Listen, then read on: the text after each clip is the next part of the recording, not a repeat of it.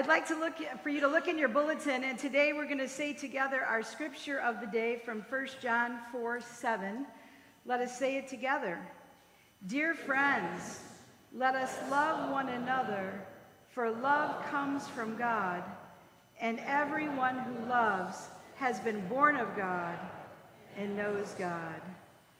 Dear friends, let us pray. Holy God, may the words of my mouth and the meditations of all of our hearts be acceptable to you, O Lord, our rock and our Redeemer. Amen. So I don't know what it's like for you when you sit at the table of your mom or dad or both. So my parents live in Milwaukee, Wisconsin, ironically not too far from where our mission trippers are heading. And when I was home last April, my dad is a great storyteller, and of course, he loves to tell stories about me and what you need to know and not hold against me is that I'm an only kid. Does it show? Okay, good. I'm going to take that as no, of course not. So the last time I was home, he's like, Karen, do you remember that time when Kelly? And that's how it always starts.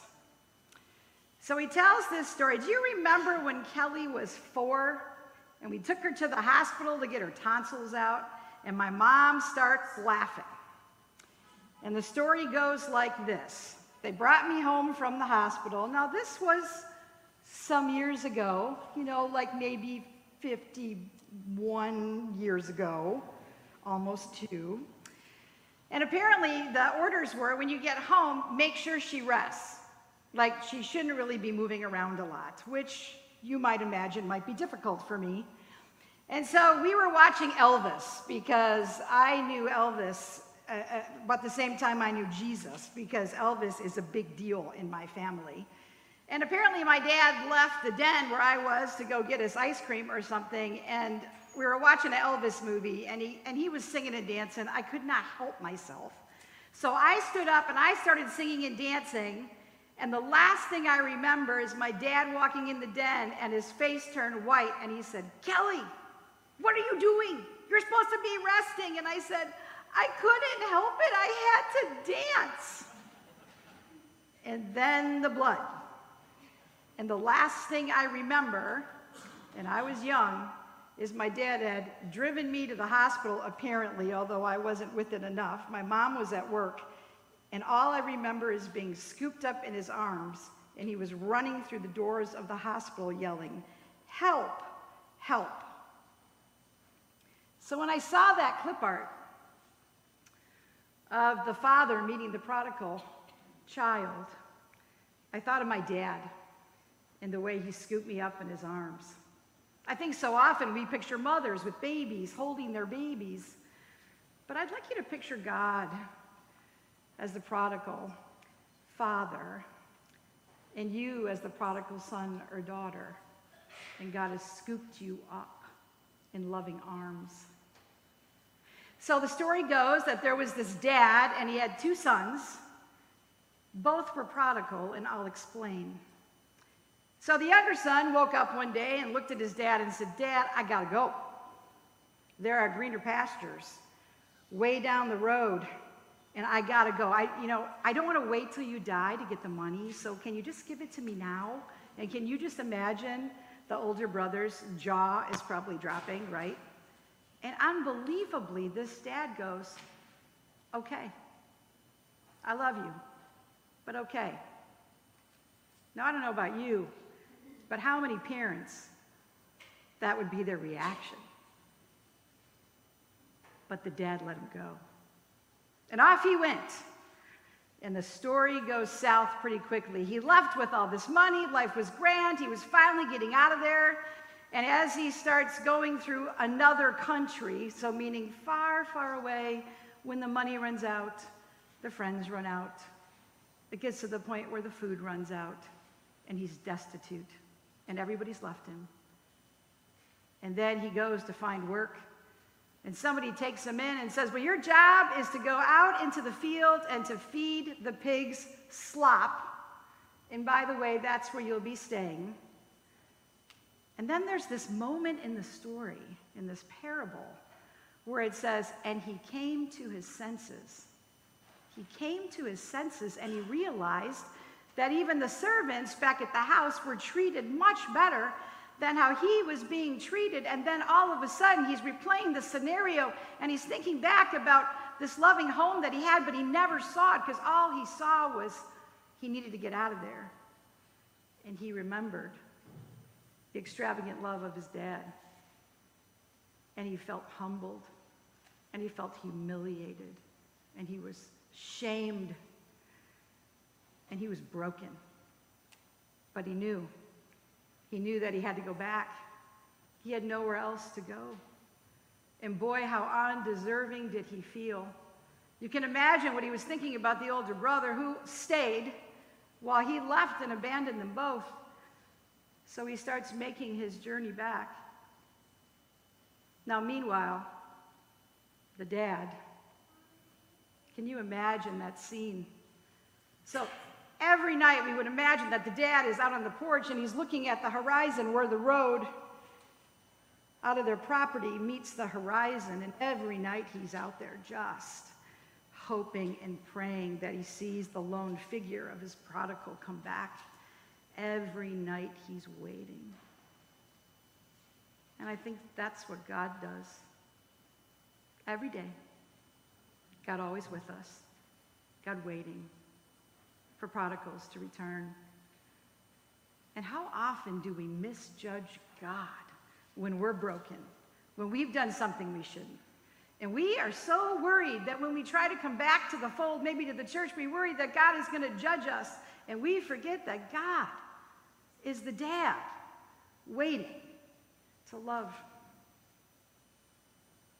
And because the dad is on the lookout, the minute he sees that son coming home, the son that was lost, he can't wait for him.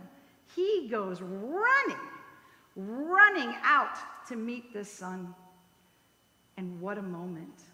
The son is sobbing and broken. He's probably rehearsed the speech 1,000,000 times, and he knows he doesn't deserve anything.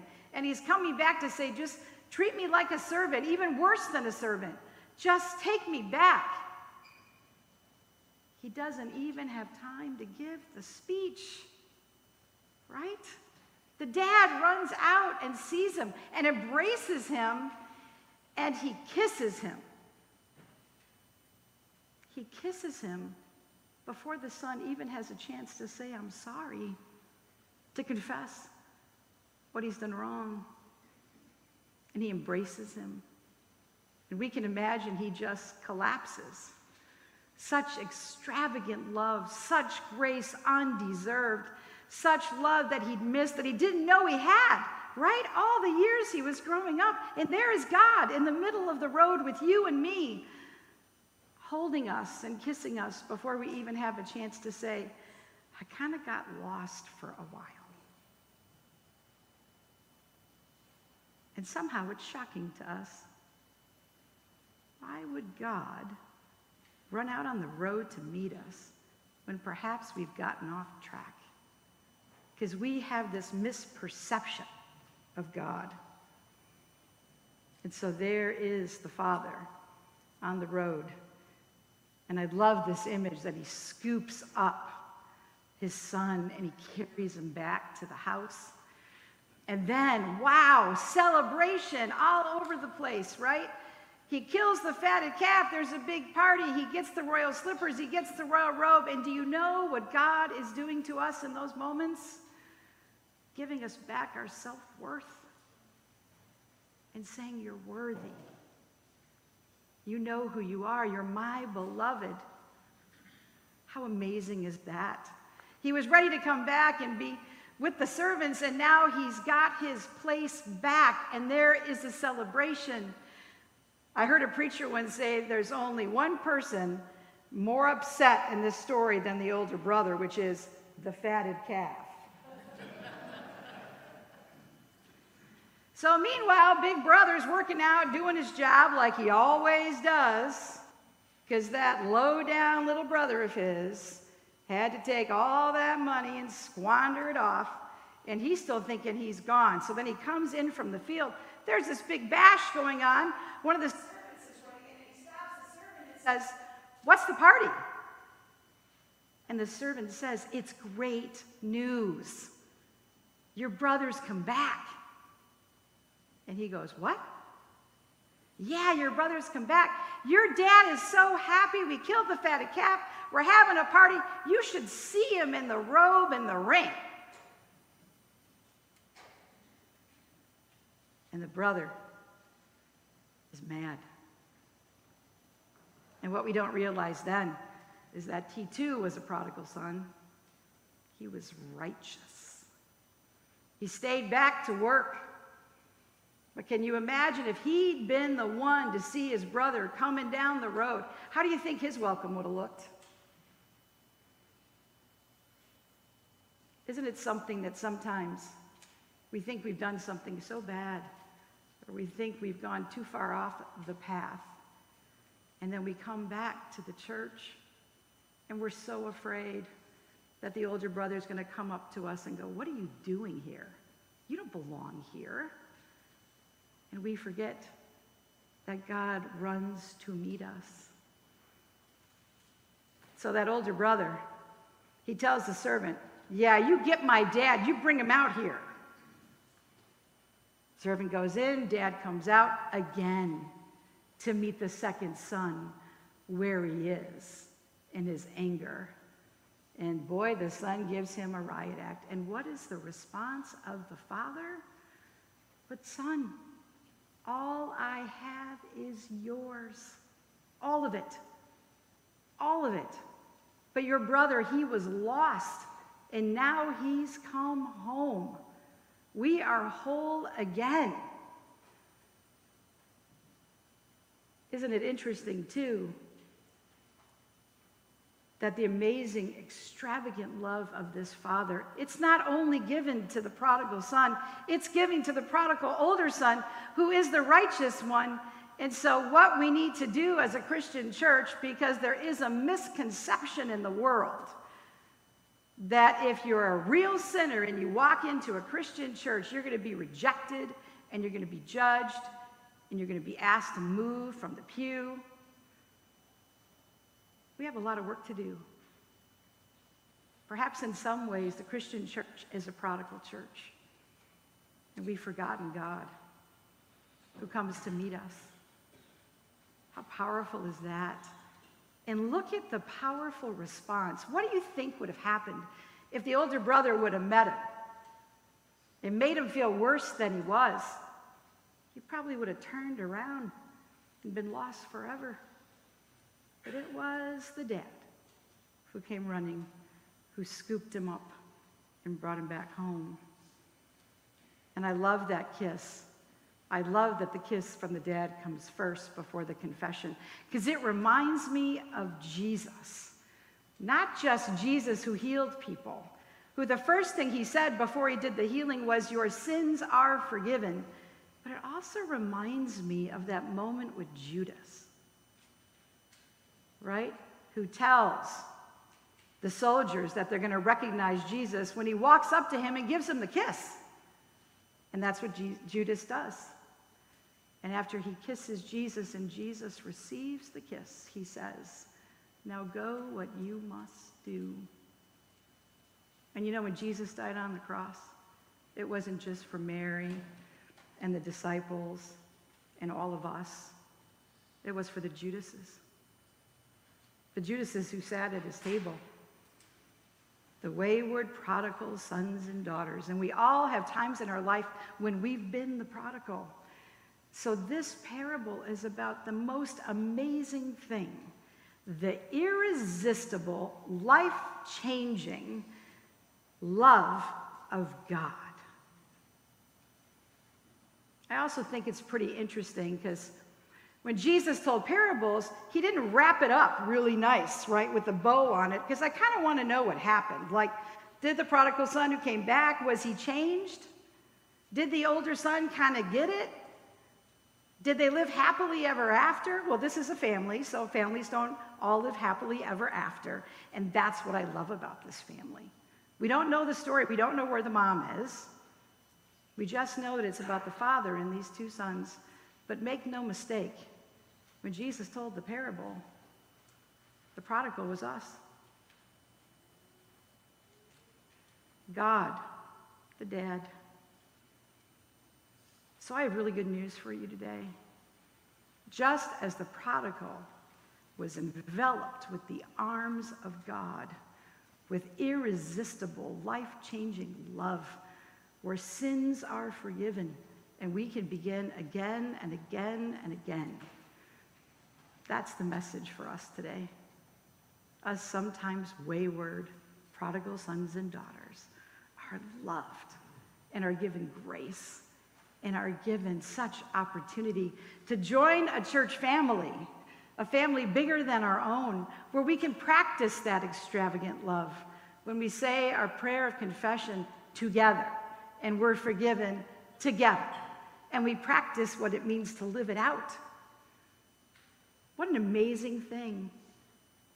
I heard of a story of a day in court where an elderly father was sitting through the trial of his son, and it was a long list. And when the judge asked the son to stand to receive his sentence, from the back of the courtroom stood his aging father. And when the judge gave the sentence, his father was standing in solidarity with his son. Extravagant, irresistible love of God. My father taught me about how love really matters. I used to do this thing on Twitter when I first came on Twitter, and I said I'd never be on Facebook until the pandemic came, and it was the only way to reach you. And I learned that you should never say never to God. I used to say, what does the love of God look like? And I would make these posts, and I would say, this is what the love of God looks like. Well, I've got a new phrase. How we love matters. Someone once told me that when we stand before Jesus, he's not going to give us a list of all our accomplishments. He's not going to give us a list of all the things we've done wrong. Jesus always asks lots of questions. You know, the kind of questions that would change your life.